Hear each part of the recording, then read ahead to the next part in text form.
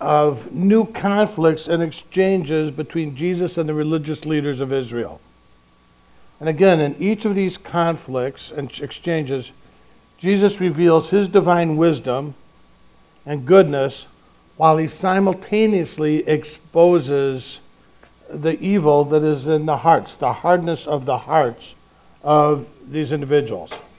And so in Matthew chapter 22, verses 15 through 22, which we studied last week, Jesus faced and answered a question meant for entrapment put to him by not the Pharisees this time, but the Pharisees' disciples and the Herodians, those who followed Herod. And so far, the chief priests and the scribes, and the Pharisees and the Herodians, have all approached Jesus attempting to trip him up and attempting to trap him. That was the whole purpose.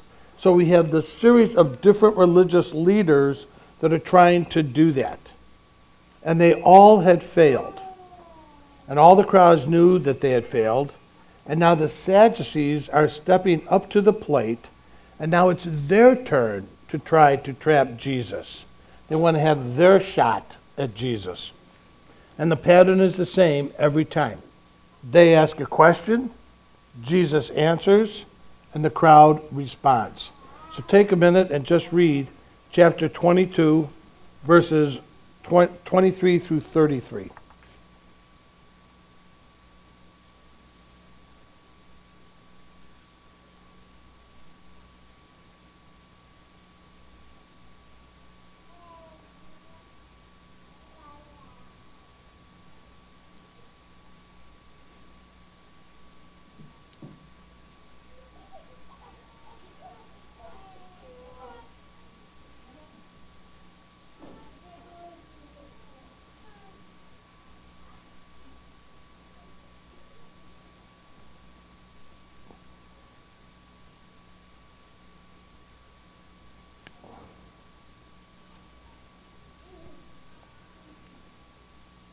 In today's text, Jesus is confronted by the Sadducees. And this is the wing of Judaism, the Levitical priesthood, that sort of ran the operations of the temple. And regarding the Bible, they were the strictest in some respects. They believed that only the first 5 books, the Torah, were the holy writings of God. And since the Torah doesn't directly speak of the resurrection, the Sadducees taught that when we die, we simply return to the dust, that there is no resurrection. They didn't believe in angels and any of that, anything that was supernatural. And there's a basic principle of life that goes something like this: what you believe determines how you behave, and how you behave determines what you get. Now that isn't always true in everything, but what we believe definitely determines how we behave. I wanted Amy to read Romans 8 again. So would you just read that again, Amy? Who shall separate us from the love of Christ? Shall trouble or hardship, or persecution or famine, or nakedness or danger or sword? No, in all these things we are more than conquerors through him who loved us. For I am convinced that neither death nor life, neither angels nor demons, neither the present nor the future, nor any powers, neither height nor depth, nor anything else in all creation will be able to separate us from the love of God that is in Jesus Christ our Lord. Do you believe that? Because what you believe will definitely impact the way you pray, the way you live, the way you function. And what we'll see in the Sadducees, that because they believed in such a powerless God, they lived a powerless life. And I think that's true for many today in Christianity. They really don't believe in an all-powerful God. They just say, okay, he's out there, and I give him lip service, But when I go through the difficulties of my life, I don't go to him. Instead, I look to all other things. And so do I live and do I function as a person who truly believes that God is all-powerful, all-loving, that he loves me, that he cares for me, that he guides me, that he directs me, that he forgives me, and that he is all-powerful and that I can give him anything? Or do I say those things with my mouth but believe something else? And so what I believe will actually dictate the way I behave. That principle is basically true in all areas of our lives. And when it comes to our spiritual lives, we all have certain beliefs about God and how we interact with him. And those beliefs determine greatly how we live. Because if we really don't think God cares about us or is active in our lives, then what he asks us to do will not seem very important or urgent. See, if God says forgive others, and we really don't believe that God is active in our lives, forgiving others isn't going to be that important. If God says love others, and we really don't think God is really that active in our life, that command to love others isn't going to mean that much.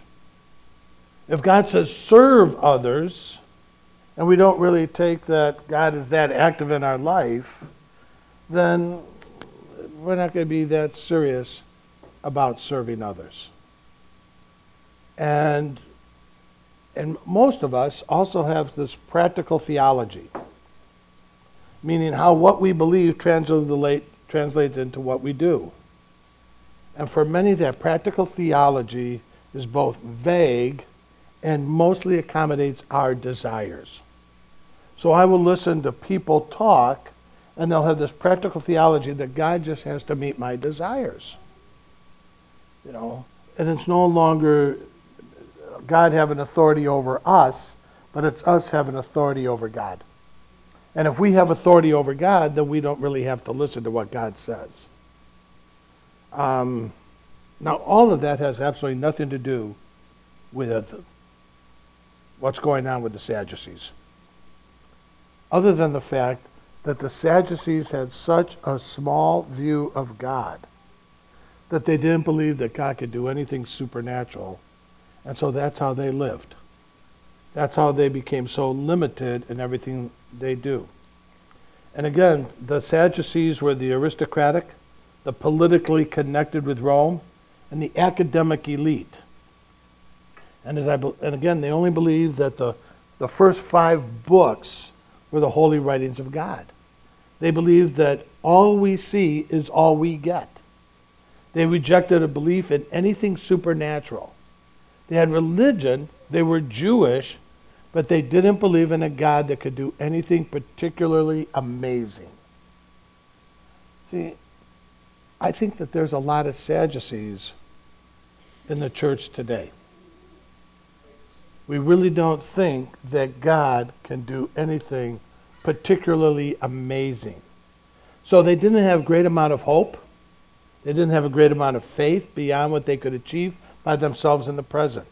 And if you take a look at what's going on in people's lives today, the biggest thing you'll see is an absence of hope. They don't have hope. I've lost hope that my marriage will get better. I've lost hope that my kids will change. I've lost hope that the finances will get better. I lost hope that the economy.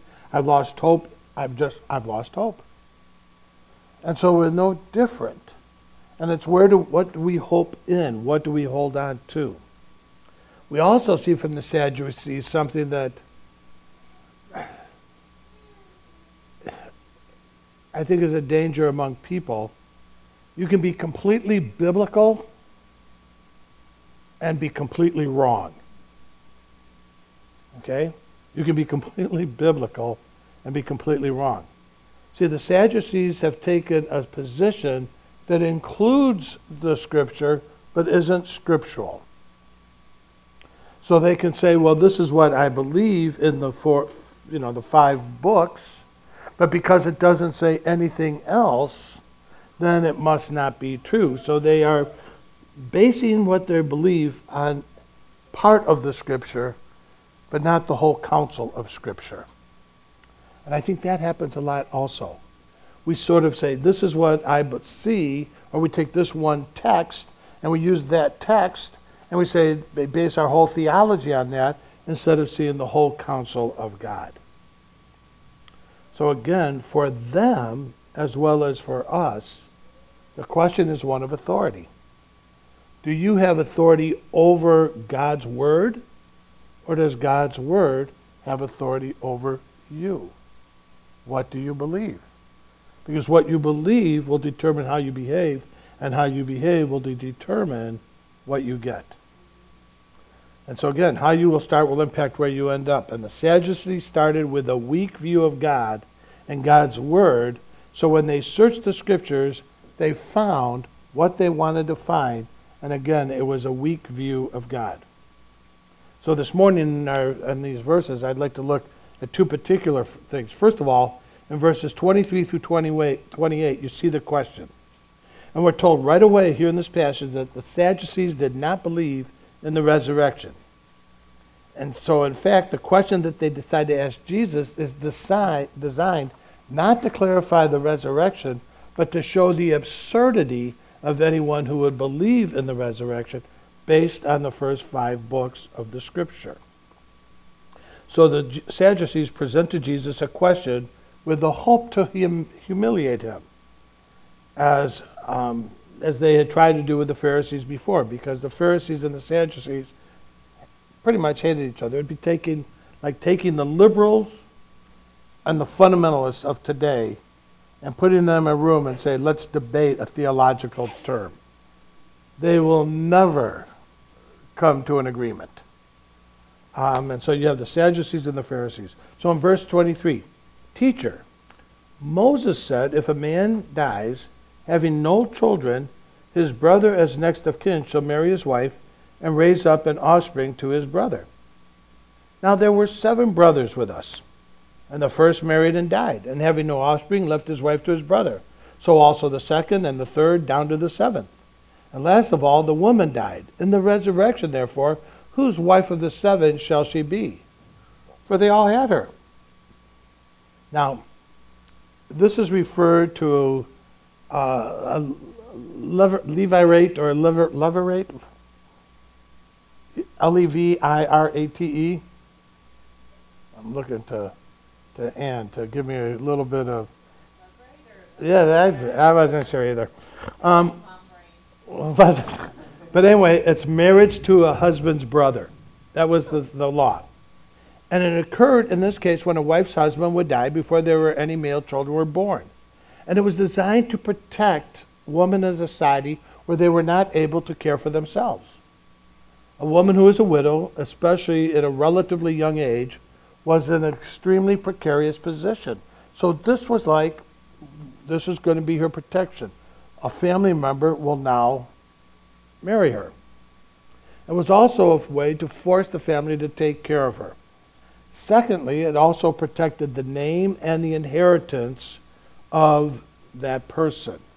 And so the line and the land of a faithful Israelite.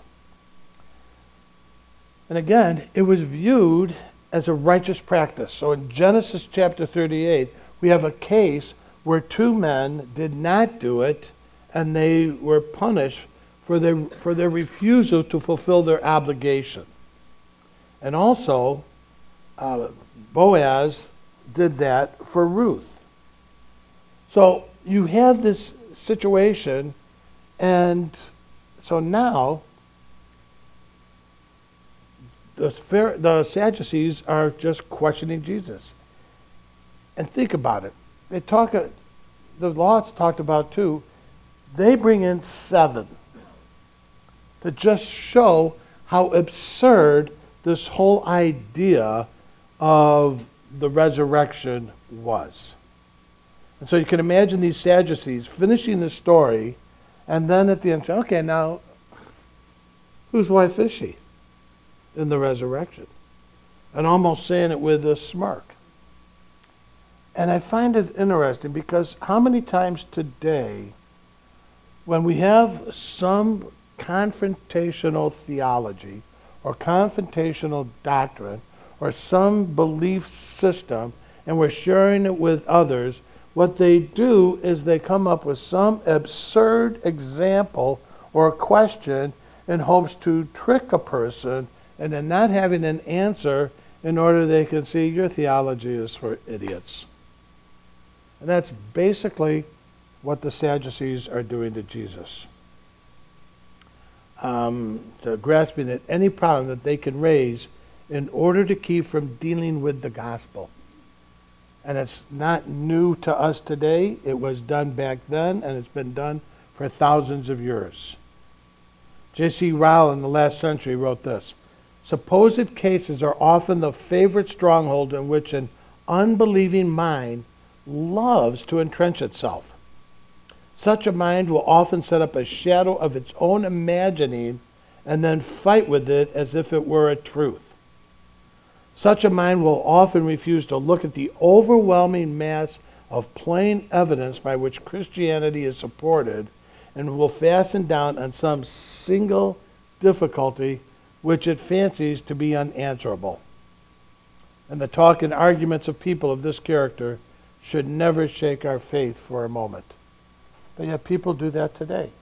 They'll look at one little thing and say, that doesn't make sense to me, and because that doesn't make sense to me, all this other evidence must not be true, so I can't surrender, I can't put my life in the hands of Christ. And so what they believe dictates their behavior, which dictates what they get. Now, it's interesting. This is the only time Jesus deals with the Sadducees. This is the only time he deals with the skeptics.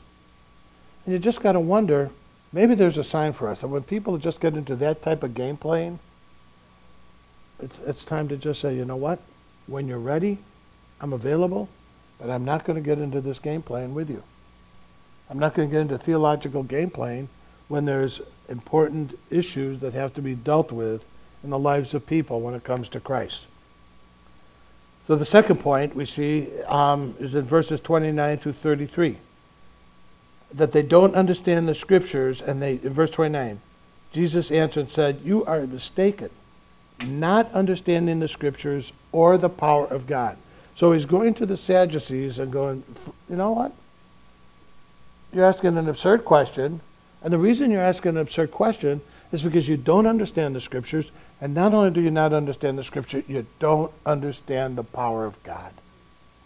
And once again, sometimes in the church today, people will say things, and it's because they don't understand the scripture, and they don't understand the power of God to change a life. So basically, his answer parallels his diagnosis, but in reverse order. In his diagnosis in verse 29, he had said that they didn't understand the scriptures or the power of God.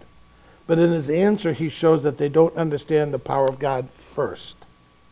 And then he shows how they don't understand the scripture. They don't understand the power of God because they don't believe that God is able to raise somebody from the dead. Their God is too small.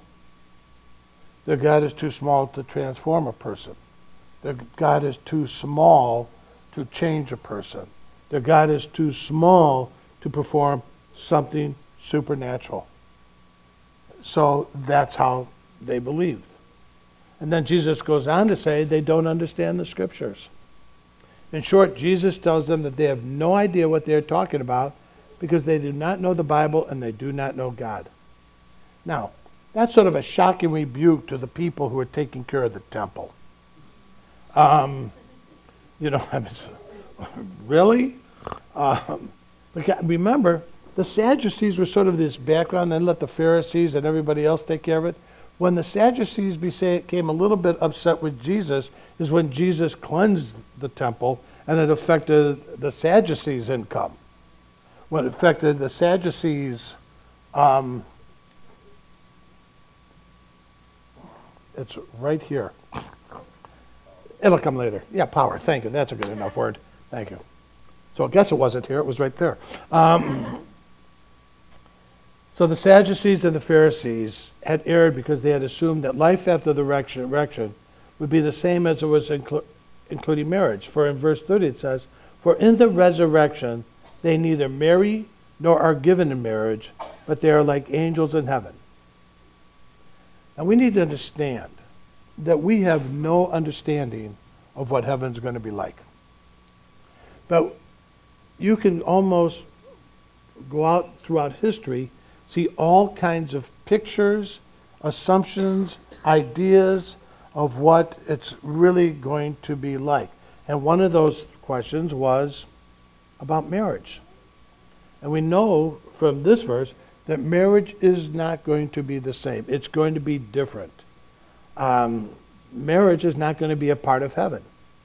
Now, some of you are thinking, that's not good. I want to be married to this person for eternity. Others might be secretly rejoicing. I'm not sure. And, whoa, yeah, let eternity come. I wasn't looking at you guys.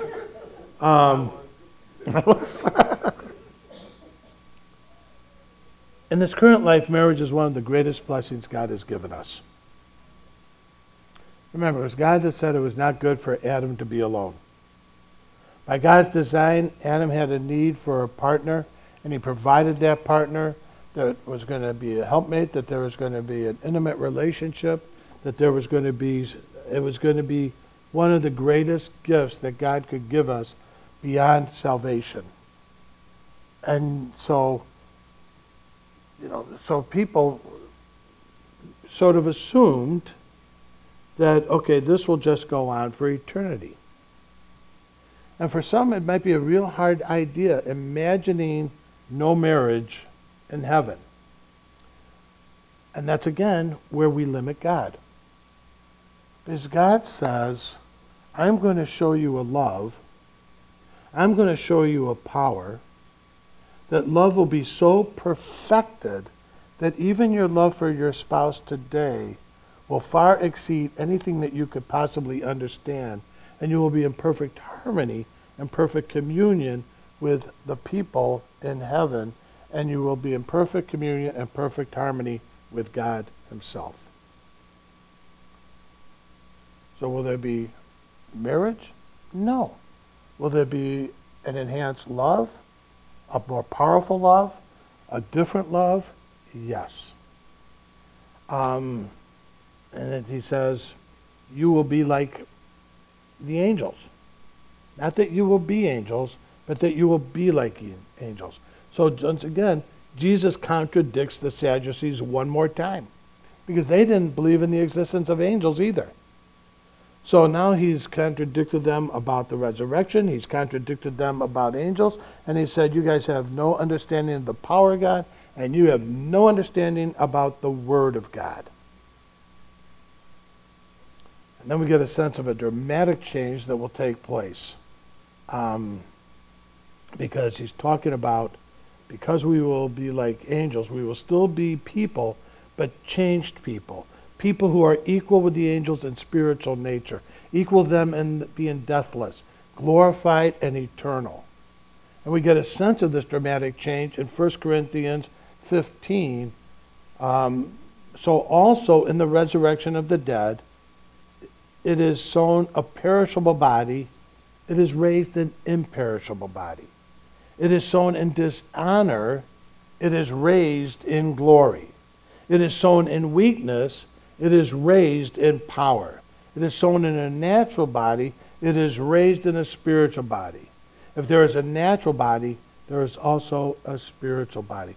So he's given us an indication of what's good, the transformation and the change that is going to take place in people's lives. And the Pharisees say, or the Sadducees say, no, I don't believe that.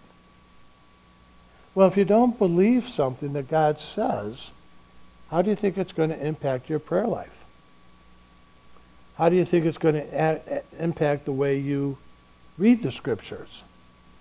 How is it going to impact the way you interact with the people in your life? So, the Sadducees also failed in understanding the Scripture. And Jesus explained to them in verse 31 and 32, "But regarding the resurrection of the dead, have you not read that which was spoken to you by God, saying, I am the God of Abraham and the God of Isaac and the God of Jacob? He is not the God of the dead, but of the living." See, the Sadducees had used Moses as their authority. Now Jesus does the same. And he said, when he was at the burning bush. And Luke records, as Jesus is quoting Exodus 3:6, "But that the dead are raised, even Moses showed in the passage about the burning bush, where he calls the Lord the God of Abraham and the God of Isaac and the God of Jacob." And now he's not talking about the God of the dead, he's talking about the God of the living. The verb tense there is the God of the living. So he uses the exact Moses also to show, no, we're not talking about the God of the dead. These are people who are all living eternally with God. And so once again, he just smashes the Sadducees' arguments. Now, the response of the people at this time is that they were absolutely astounded, absolutely amazed. They had never heard a Pharisee speak like this. He cuts the Sadducees down in one stroke. But even though the people are astounded, they do not worship him. In a few short days, they're going to call for his death. They're going to call for his crucifixion. See, what you believe determines how you behave. And even though they were astounded, they still would not believe. And because they would not believe, they said, "Crucify him. Crucify him." And for the Sadducees, their only interest was in destroying him. They failed, so they left in shame, but still stubborn in their pride and continuing to plot how they could destroy Jesus. They had been offered hope, and they rejected it. All of us have been offered hope, but many of us reject it. We hold on to our own different belief systems. And it's a dangerous thing to say, "I will only believe when I get it all figured out." Because we get to the point where we think we can actually figure it out. We can fully understand all the mysteries of God. We can understand the things that he said you will never be able to figure out. And if you're waiting to figure it out before you surrender your life to me, you're going to be waiting for eternity. And when the resurrection comes, there's going to be one group that's going one direction, and there's going to be another group that's not. And it's our choice of which group we're going to be a part of. Our minds are finite. His is not. We will never be able to understand everything in the mind of God. But the things that are necessary for us for salvation, the things that are necessary for us to live a full life of faith, the things that are necessary for us to put our trust in Christ, the things that are necessary for us to say, you know what? God does make a difference. And he's made a difference in my life. And because of that, he can make a difference in other people's lives. Those things are clear. Those are clear. That even a child can understand them. And so we don't have to make a compliment. You see, the question isn't whether or not there's going to be a resurrection. The question is, what are we going to do because we believe in a resurrection? Because we believe in the power of God? Because we believe in the authority of the Scripture over us instead of us having authority over the Scripture? Father, I just praise you and thank you for this day. I thank you for the opportunity that we have to come together to worship you. And Lord, help us to just be reminded on a regular basis that our behavior is a clear indication of what we really believe. And when our behavior is not consistent with what we know or with what your word says,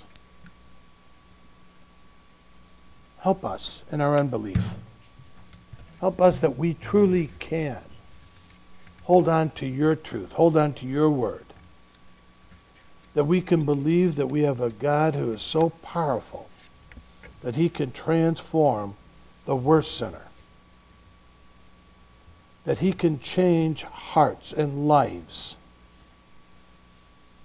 and that we live as a witness and as a proof to lives that have been changed by the love of God. That even as we celebrate in September baptisms, that's a public proclamation of acknowledging that yes, we have turned our life over to Christ. And because of that, our lives are changed. Help us to continue to hold on to your promises, hold on to your truth, and let that truth continue to challenge us to be a different people. We thank you, we praise you, and we ask these things in the name of our Lord and Savior Jesus Christ.